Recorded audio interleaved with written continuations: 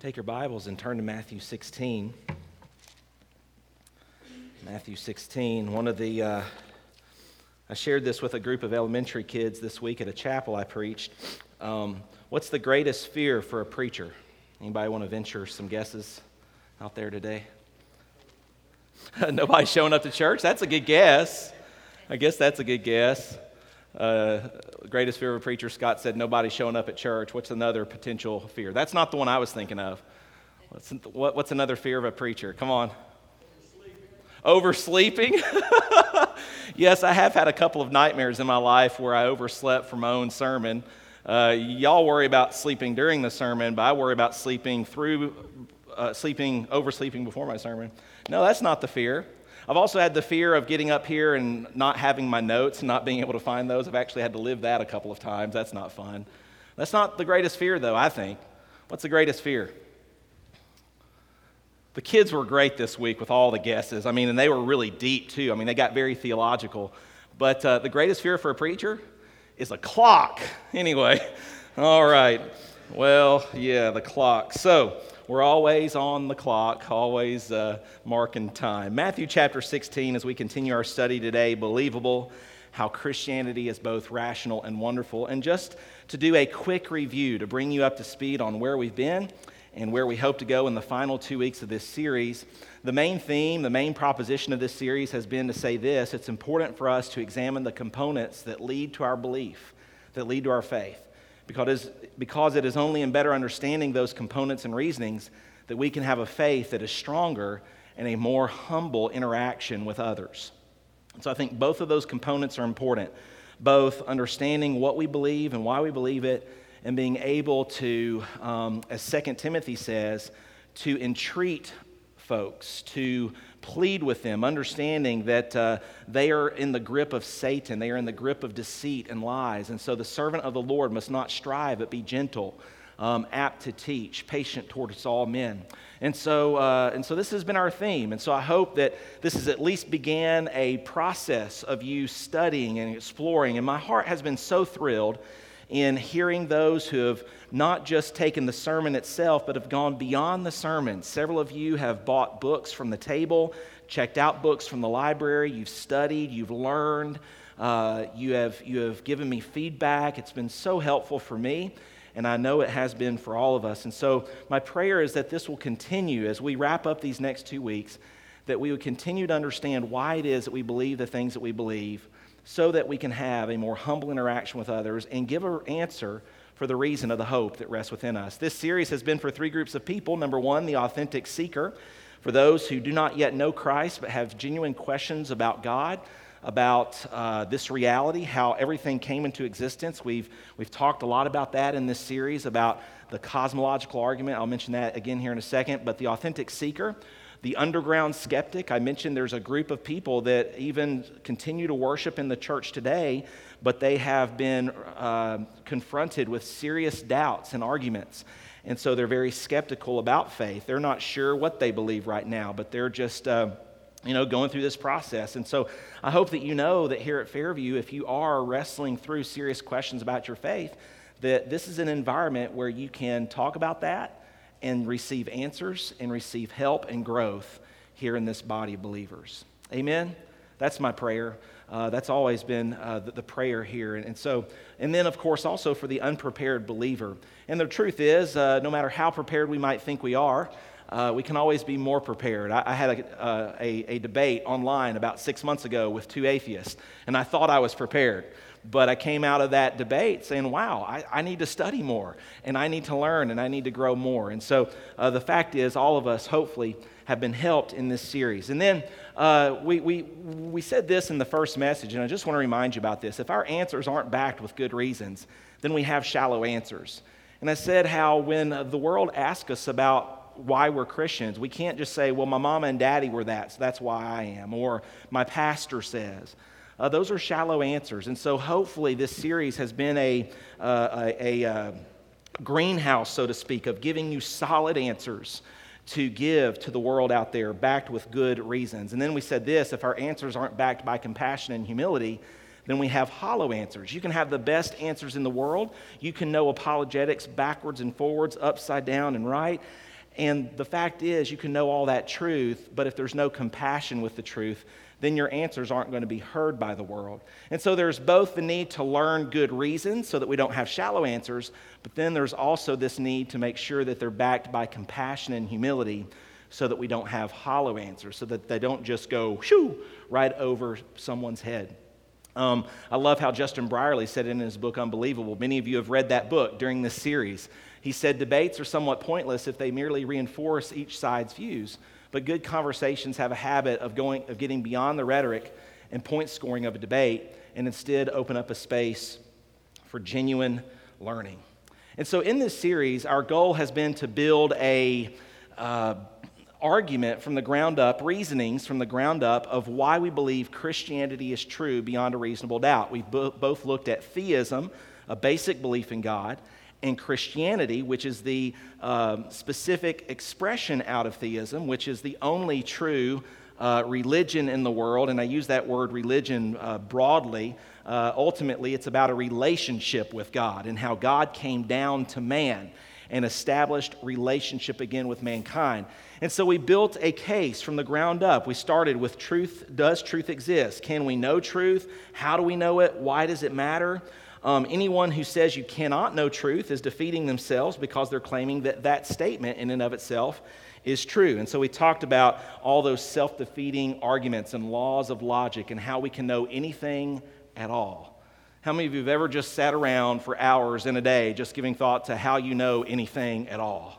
Some philosophers do that for a living and they get paid for it. Can you believe it? It'd be great just to be able to sit around all day and think about, why do I think about anything at all? Anyway, does truth exist? Part 2, we looked at does God exist? And we spent 3 or 4 weeks in this area talking about the existence of God. We gave 3 arguments for God's existence. Arguments which are found in the Bible, but you don't necessarily need the Bible to know that they are true. And so we talked a lot about external evidence for these arguments, the cosmological argument, the fact that there's a beginning of the universe, the teleological argument that this universe has incredible design, that biological life has incredible design. This couldn't have just happened by accident.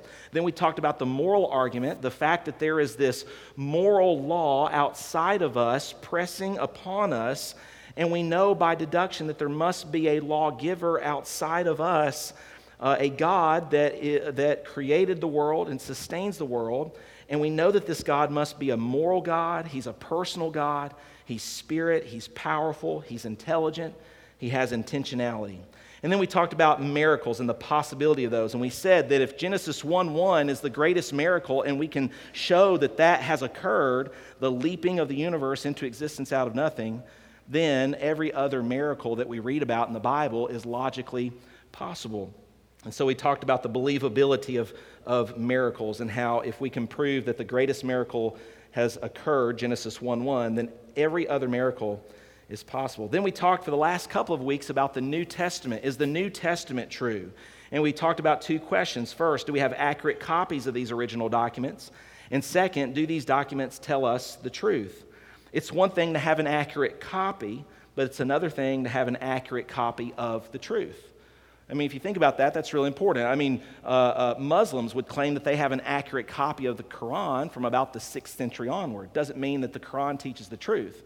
The Book of Mormon, they can claim that that has an accurate copy from a couple of hundred years ago, but that doesn't mean that it's necessarily telling us the truth. And so we talked about 5 E's last week, 5 E's of evidence that share with us, that really show us that these writers were telling us the truth. These were not cunningly devised fables, as Peter tells us in 2 Peter 1, verse 16. And so this week we're really starting to wrap up the series. Next week we're going to look at all the evidence for the resurrection. Please be back next week for that as we prepare our hearts for the resurrection week, as we celebrate Easter together. But this week I want to talk to you about why do these things matter. One of the big words that has dominated the last couple of decades of pop culture is the word whatever. Whatever. How many of you grew up saying whatever, you know?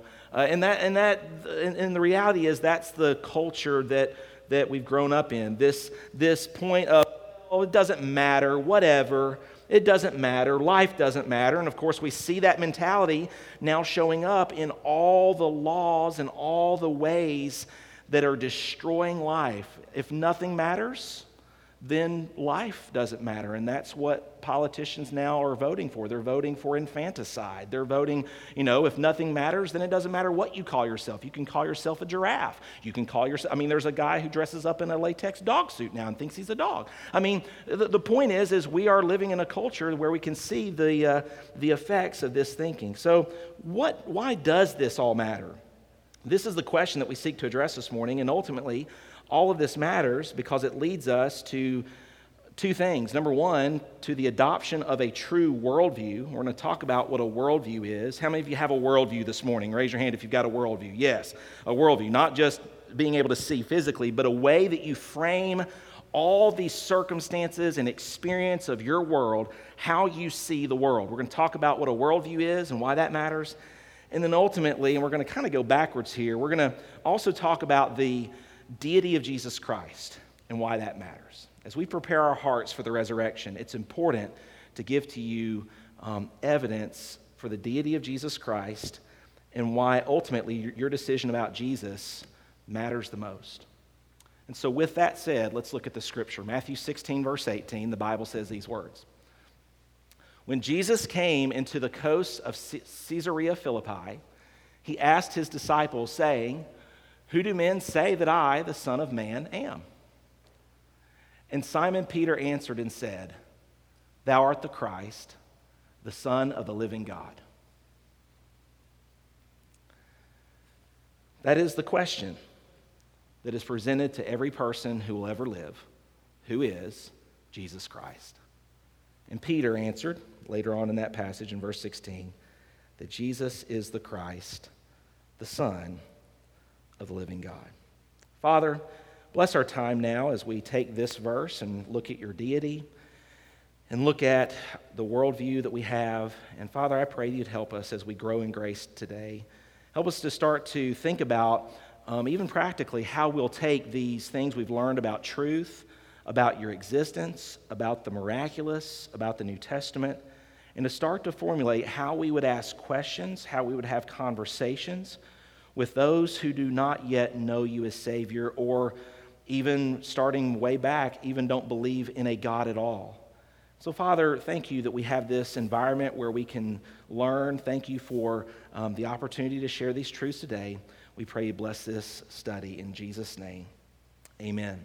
And so Jesus really was confronting here in this passage the issue of his deity, who he was.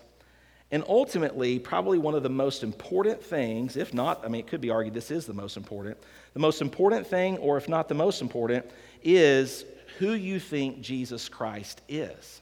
That is the issue. And so, why does the deity of Jesus Christ matter? Well, we see that Jesus claimed and proved that he was God.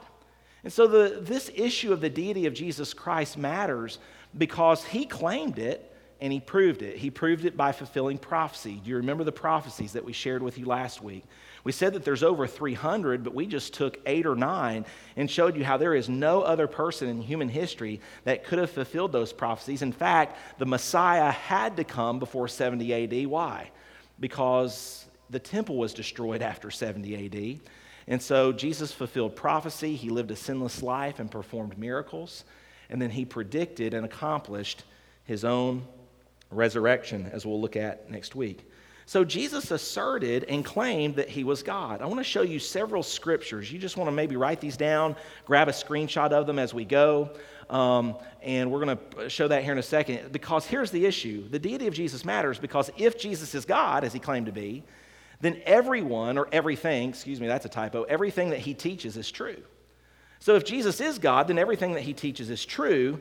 And the reason this matters is because, as I alluded to in the last couple of weeks, it's not just the New Testament that's true, but it's also the Old Testament. In fact, the only Bible that Jesus had when he was quoting all these scriptures was he was quoting the Old Testament. And so if Jesus is God, and he proved that by his sinless life, his miracles, his rising from the dead, and he affirmed that the Old Testament was truth, then we can know that that is the Word of God. So Jesus taught that the Bible is the Word of God, including the Old Testament scriptures. So I want to show you how Jesus clearly claimed to be God. Exodus 3:14. This is a wonderful passage. Pastor Don was right there in that zip code today as he was talking about Moses' encounter with the holy God. And God reveals himself to Moses out of that burning bush, and he says this, God said unto Moses, I am that I am. That's a very interesting word, phrase combination. What does that basically mean? God's the self-existent one. He is what he is. He's everything you need him to be, and he's so much more. He is eternally self-existent, transcendent, incomprehensible to us in so many ways, but of course revealed to us in the person and work of his Son, Jesus Christ. And he said, this shalt thou say unto the children of Israel, I am hath sent me unto you. Now, here's what's fascinating about this famous verse. Any Jew who knew their first 5 books of the Bible would have known this verse very well. In John chapter number 8, Jesus says this, Verily, verily, I say unto you, before Abraham was, I am. And then the Jews, knowing their Old Testament very well, took up stones to cast at him. Why? Because he had just said that he was, is, and always will be God. Jesus Christ, the same yesterday, today, and forever. Jesus Christ claimed to be God. The Jews knew that, so they tried to take up stones to stone him. Jesus also claimed to be Yahweh, or the Lord of the Old Testament, capital L-O-R-D. Whenever you read your Old Testament, there might be 2 words, Lord. One spelled capital L, lowercase O-R-D. That simply means master or ruler. The capital L-O-R-D is talking about Yahweh, the I am. And look at all the attributes that are attributed to God in the Old Testament. Shepherd, the first and the last, judge, bridegroom, light, savior, God's glory, giver of life. All these attributes are attributed to Yahweh in the Old Testament, and you can see the corresponding Old Testament references there. But in the New Testament, Jesus affirms all of these things about himself. There is no mistake that Jesus was claiming to be God. You cannot get around it. This is irrefutable. It's amazing to me how secular, unbelieving scholars say, well, Jesus was just a good man. Well, a good man doesn't claim to be God, okay? If you have someone at your job claiming to be God, you pray for their sanity. You're like, okay, this guy needs prayer. This gal needs prayer because they're clearly out of their mind. In fact, we said last week that some of his brothers came, some of his family came in John 7. You remember John 7 verse 5? They tried to take him home because they thought he was out of his mind. And so Jesus clearly claimed to be God. What's even better, proved it. He proved to be God. But let's keep looking at his claims here. So he claimed to be the Yahweh, Lord of the Old Testament. He claimed to be equal with God. Look at this passage, Mark 2, verses 5 through 7. When Jesus saw their faith, he said unto the one sick of a palsy, Son, thy sins be forgiven thee. But there were certain of the scribes sitting there and reasoning in their hearts, why does this man speak blasphemies? His enemies, the Pharisees, knew what Jesus was saying. He was claiming to be God. Who can forgive sins but God only? And Jesus, of course, knowing this, then shows the men through a miracle that he's God. What did he do to the man who is paralyzed? He said, rise and walk, so that you may know what? The Son of Man has power to forgive sins. And so not only did he claim it, but here in this passage, he proved that he was God by performing one of the 3 types of miracles that would point to the Messiah, to the Son of God coming to this earth. One was to heal the lame, another was to heal the blind, another could be argued to heal lepers, and then also to raise people from the dead. And so we see these things that the Messiah was able to do. He claimed to be equal with God. Also, he claimed to be one with the Father. John 10, verses 30 through 33, he says, I and my Father are one. Again, then the Jews took up stones to stone him. Jesus answered, many good works have I showed you from my Father. For which of those works do you stone me? The Jews answered, saying, for a good work we stone thee not, but for blasphemy, because that thou, being a man, make yourself to be God.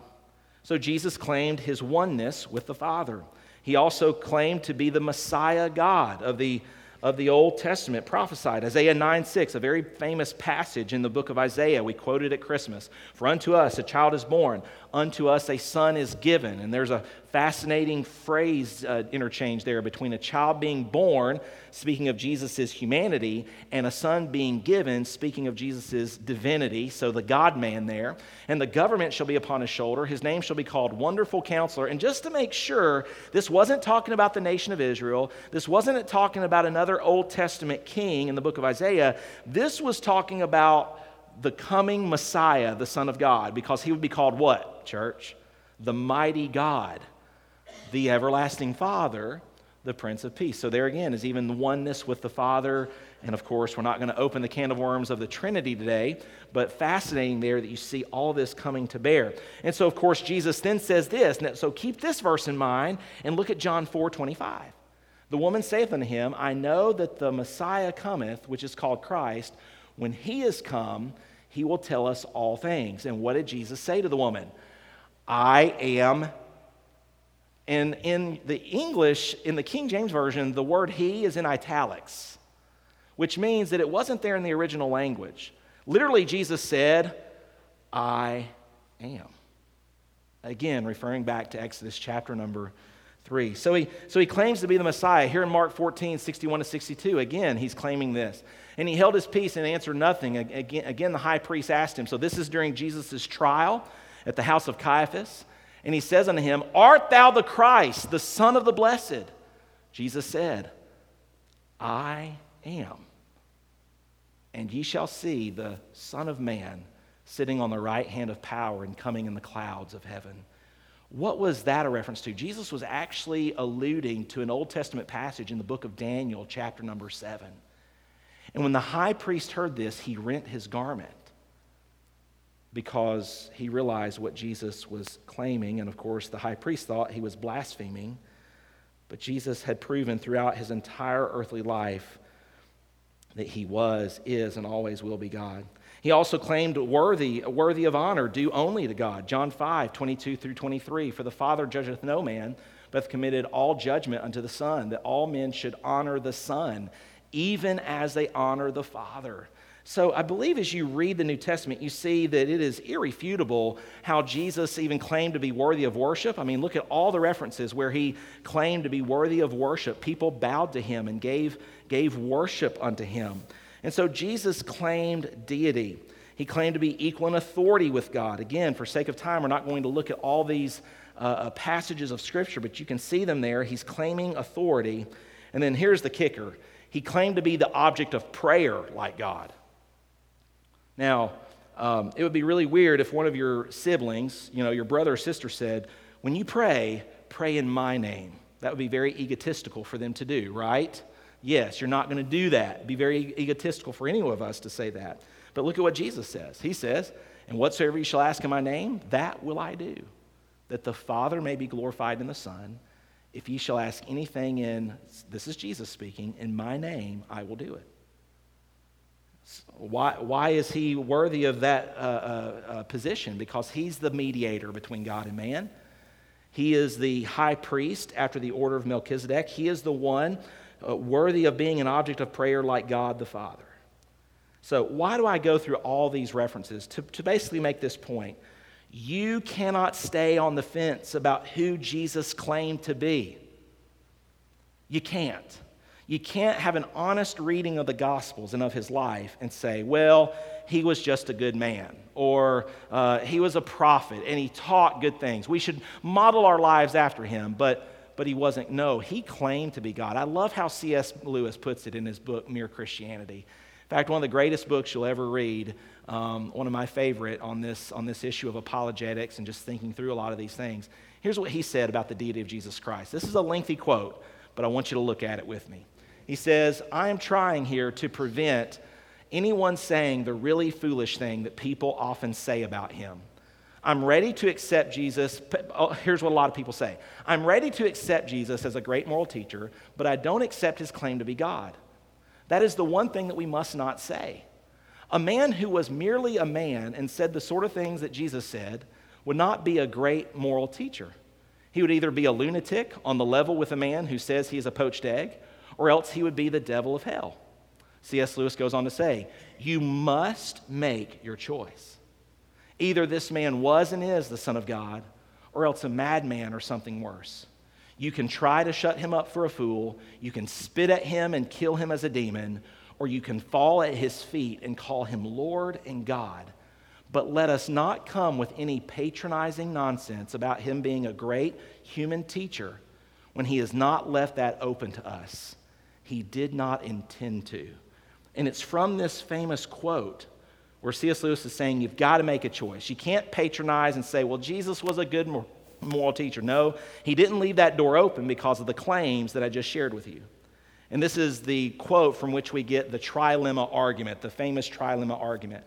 You can either say Jesus was a liar, you can say Jesus was a lunatic, but the prayer is that as you read about his life and you see what he did, that you would call him Lord and Savior. One single life that has made the most difference in human history. One solitary life who has transformed countless millions. Have you seen him? Do you know him? Have you made a decision about who he is, like Peter did? He's God. He's Lord. He's my Savior. He's my Master. And so Jesus affirmed his deity. He affirmed it. And because of that, look at what he said about the Old Testament scriptures. I got to thinking, we don't just want to look at the New Testament, although that's where we started because it's from the New Testament that we understand we get the Old Testament thrown in because a lot of the New Testament is quotations of the Old Testament. I love the Old and New Testament are both the Word of God, amen? And it's sad today that there's some confusion out there about how some preachers are throwing out the Old Testament. I'm like, don't throw out the Old Testament. It's there, as Romans 15:4 says, for our learning, that through the comfort and patience of the Scriptures we might have hope. You see, it's the old that points us to the new. It's the old that prepares us to receive what God does in the new covenant and the finished work of the Lamb of God that takes away the sins of the world. And so here's what Jesus said about the Old Testament. I love this.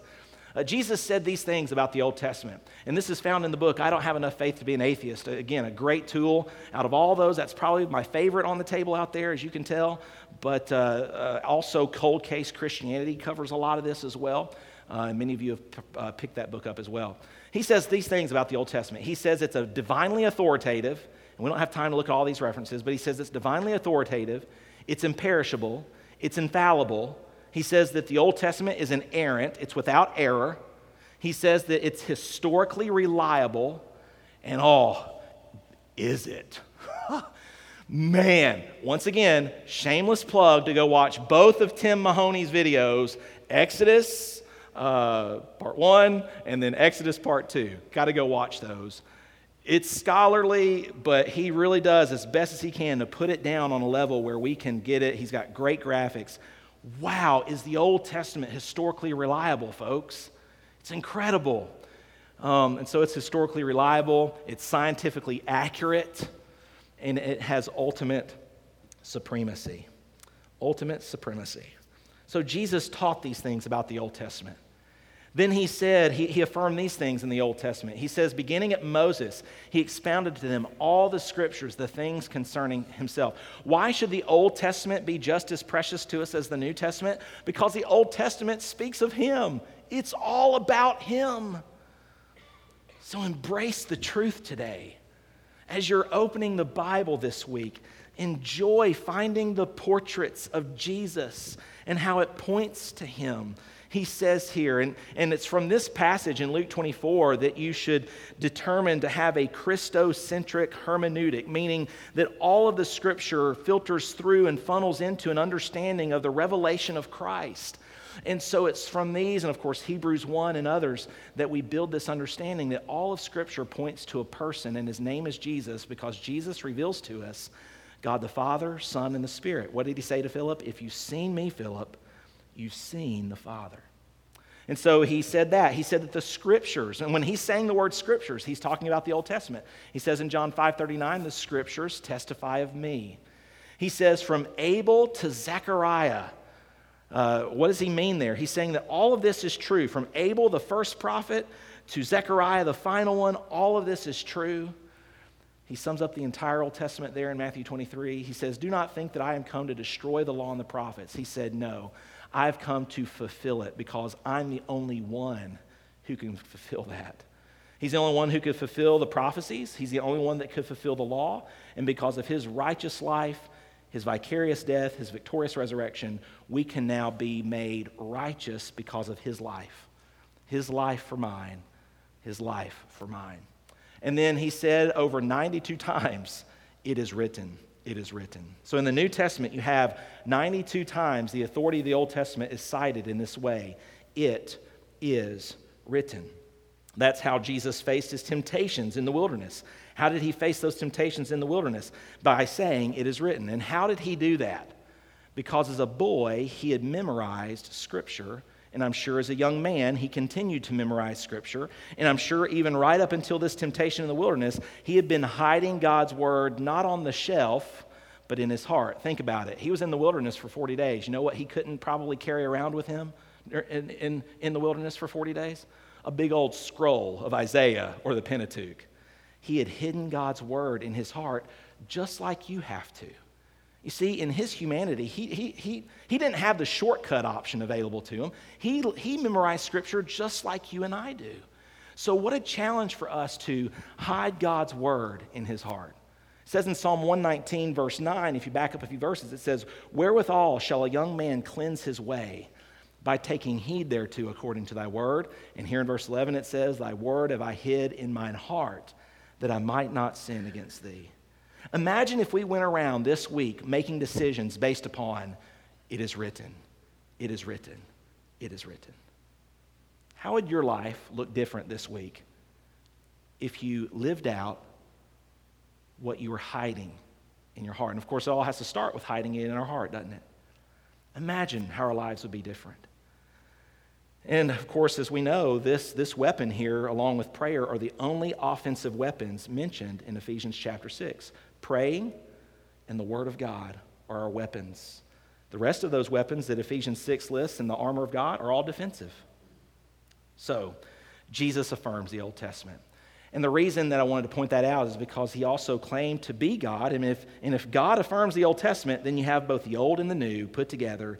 And we can say that this book is true, and this book reveals to us a person, and it brings us to need to make this decision on who Jesus Christ is.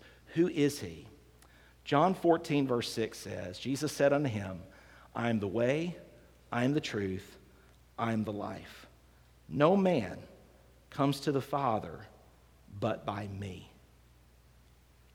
One thing I've not covered in this series is the exclusivity of Christianity. Maybe I'll do that next week along with the information and the facts about the resurrection. But the reality is if there was any other way for mankind to be saved, I mean, look at the cross. Look at how terrible that moment was for God to endure. This is why it is the only way, because the wages of sin is death. When Adam and Eve sinned in the garden, death was the payment. Death was the consequence. And God, being both just, understanding that the consequence of sin is death, but also desiring to see man rescued, he was both just and the justifier of them that trust in Jesus. And so it was through Jesus becoming a man that he was able to live a perfect, sinless life to become our substitute, our stand-in. He is the only hope for humanity, and it's what we decide about him that matters the most. Jesus said, "For the Son of Man came not to be ministered unto, but to minister and to give his life a ransom for many." So why did Jesus come? What was the purpose of his life? Well, certainly to reveal to us that he is God, but God was on a mission to ransom, to rescue, to redeem, to restore. I want to show you an illustration. Here on this screen, we tend to have, and most religions even have this, and sadly this creeps back into Christianity from time to time, we tend to have our relative moral standard. And what I mean by that is over here on the right-hand side is a small little picture of Osama bin Laden, in case you can't tell who that is. And how many of you agree that Osama bin Laden is probably not the most moral person that ever lived? In fact, he would be right down there at the bottom. That's why his picture is very small. Agree? Agree. Osama bin Laden, yeah.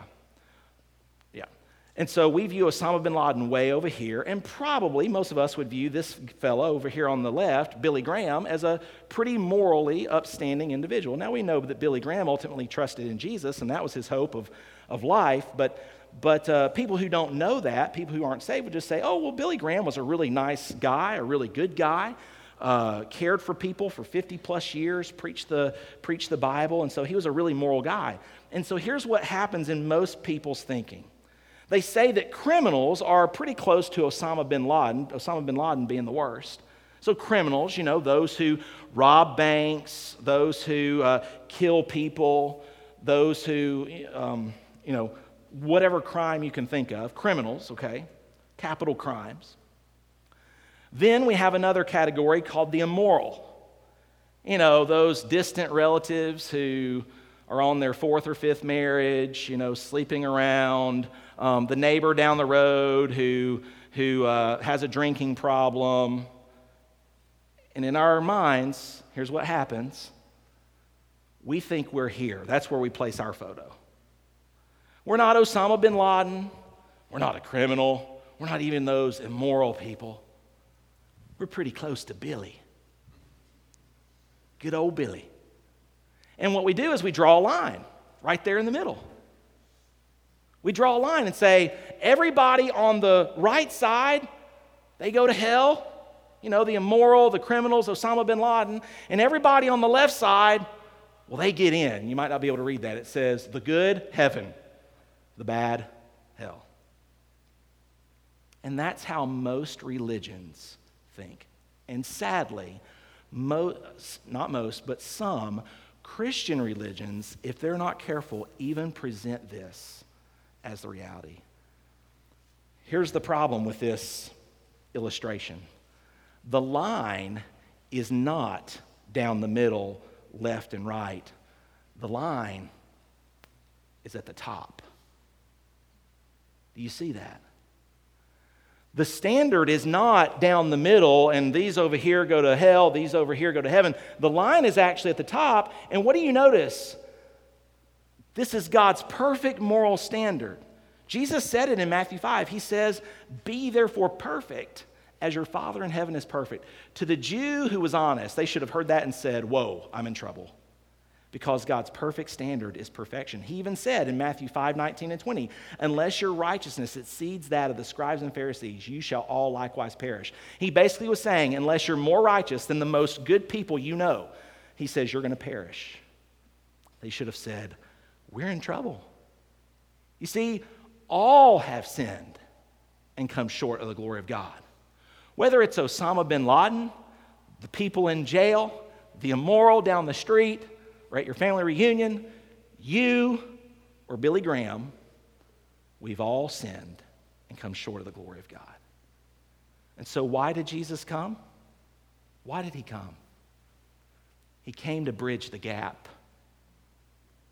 He came to make a way, the only way, so that Billy, you, the immoral, the criminals, and even Osama bin Laden, if he truly turned to Jesus, could be saved, could be forgiven of all of their sin.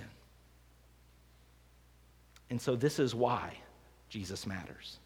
This is why we seek to have an answer to show the world, because the world thinks that it's all about these people over here going there and these people over here going there, and it's all based on your behavior. No. It's all based on the perfect behavior and the perfect sacrifice of Jesus Christ. For it's through his shed blood that we are forgiven of all trespasses. Every single one. His blood washes us white as snow. And so as you think about Jesus, this confronts you with this worldview. You see, all of us in this room have to answer these 5 questions. Write them down quick. I saved these for last. Go ahead and fill out the blanks there. Get this information down. Here's the 5 worldview questions that all of us are confronted with. No matter whether you're religious or not, whether you're a Christian or another religion, all of us confront these questions and have to have answers. Number one, origin. Where did we come from?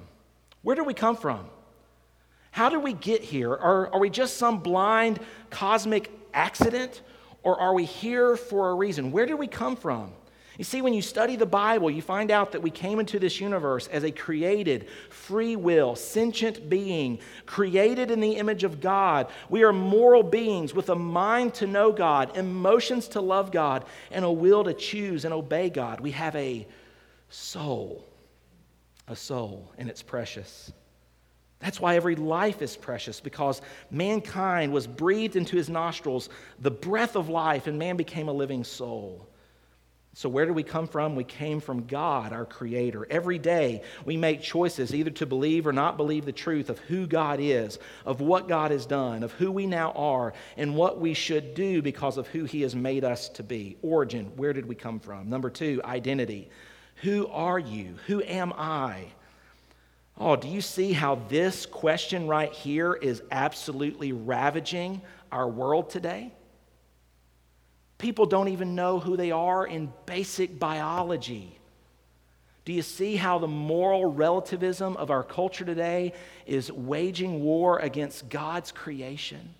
People are mutilating themselves irreversibly because they don't know who they are. What does the Bible say about who we are? That we're created beings, created male and female, and we were born for a relationship with God, our Creator, our Savior, our Sustainer. He alone can be our satisfier. And so identity, who are you? In the New Testament, all the New Testament epistles, I was having a conversation with a friend of mine on social media this morning about a theological thing we were discussing. And I said, it's amazing as you look at almost all of Paul's epistles, he always starts with identity. Here's who you are. You're saints. And then he says, go live like it. I love the fact that Paul didn't get the cart before the horse, because he understood that the power to live the Christian life was understanding who you were in Christ, so that then your life can be lived from the vine. You see, you bear fruit as you rest in the vine. Identity, who you are. Number three, meaning. Why am I here? What is my purpose on this earth? Is life just a big joke? Is life just about getting a whole bunch of stuff? Is life like one of those long Monopoly games? Anybody? Long Monopoly games where you get all the properties, you get all the money, and then it goes back in the box at the end of the day. Is that what life is like? Is it just a Monopoly game? No, the Bible says we're ultimately here for two reasons. Write them down. You want to know the purpose of your existence on this earth? Two, to know God and to make Him known. That's it. That's our purpose, to know God and to make Him known. And I'm not just talking about knowing God intellectually. Oh, a lot of people think they know God intellectually, but I'm talking about what Scott was saying earlier. You can know there's a chair here and that it'll hold you up, but that's not knowing like the Bible talks about. It's talking about putting all of your rest, all of your confidence, all of your faith in that chair to hold you up. It's experiential knowledge where you have a relationship with God. You place your trust in God. You see, belief that is different than belief in. You can believe, listen, you can go through this is why this is so important today. You can go through this whole series and say, Pastor Brian, I believe that God exists. Great, the devils also believe and tremble. It's not just about belief that. It's about belief in. Believing in Him as your personal Savior. Trusting Him with all of your heart that He is the only way to be made right with God. And it is a gift received by faith because of God's limitless grace. You see, I can believe that Rebecca Argo would have been a good wife for me. I can believe that Rebecca, wave at us, honey. I can believe that she's really nervous now. I'm using her in an illustration. She's holding her breath. I can believe that Rebecca Argo would make a good wife for me.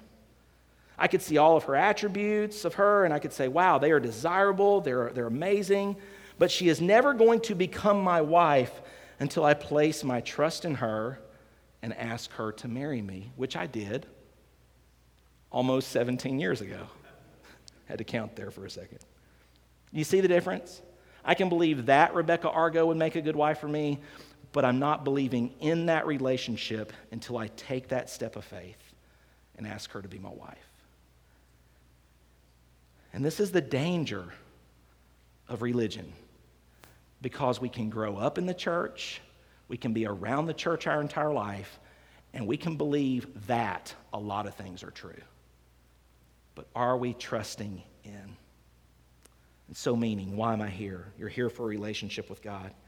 Morality, how should you then live? How should you then live? What does the Bible tell us? The Bible says that we should live being controlled by the Spirit according to the Scriptures. This is the best way to live. It's the healthiest way to live. And it is also the way that you can attract more people to know God, and then they can make Him known as well. So morality has a lot to bear on the Christian life, but it's through the Spirit as He empowers us to live this way, trusting and resting in Him. Again, we bear fruit by resting and abiding in the vine. Morality. And then finally, destiny. Where are we going? What is our ultimate end? The Bible says that God desires for your destiny to be, this is good news, He desires for you to be His adopted child forever, to live with Him and your loved ones for all of eternity. This, my friends, is a wonderful message for a world that is hopelessly broken. And the best thing about this message that we share is that it is absolutely true. And as we look next week at the resurrection of Jesus Christ, we'll see that. Irrefutable to me. Proof beyond a reasonable doubt. Of course, there's a step of faith at some point, but I like what Bob Enyart said when he was here several weeks ago about faith. Faith is not an uninformed faith. Faith is not a blind leap into darkness, but rather it's a confident step into light. And my challenge for us today is that we would wrestle with these worldview questions. Listen, are you an atheist here today? Are you a skeptic? You have to be able to wrestle with these questions and answer them. How did we get here? Why does there seem to be so much intentionality and design and purpose behind the creation of the universe when you look at all the evidence? Who are you? Are you just an evolved animal? Then no wonder people are acting like animals today. They've been told for 2 or 3 decades now that they're just evolved animals. Why are you here? What's your purpose? How should you live? Where are you going? What did Peter say? He said, Jesus, you are the Christ, the Son of the living God. What will you say about Jesus Christ? Who is He to you? And how do you frame the world that you live in? Let's pray.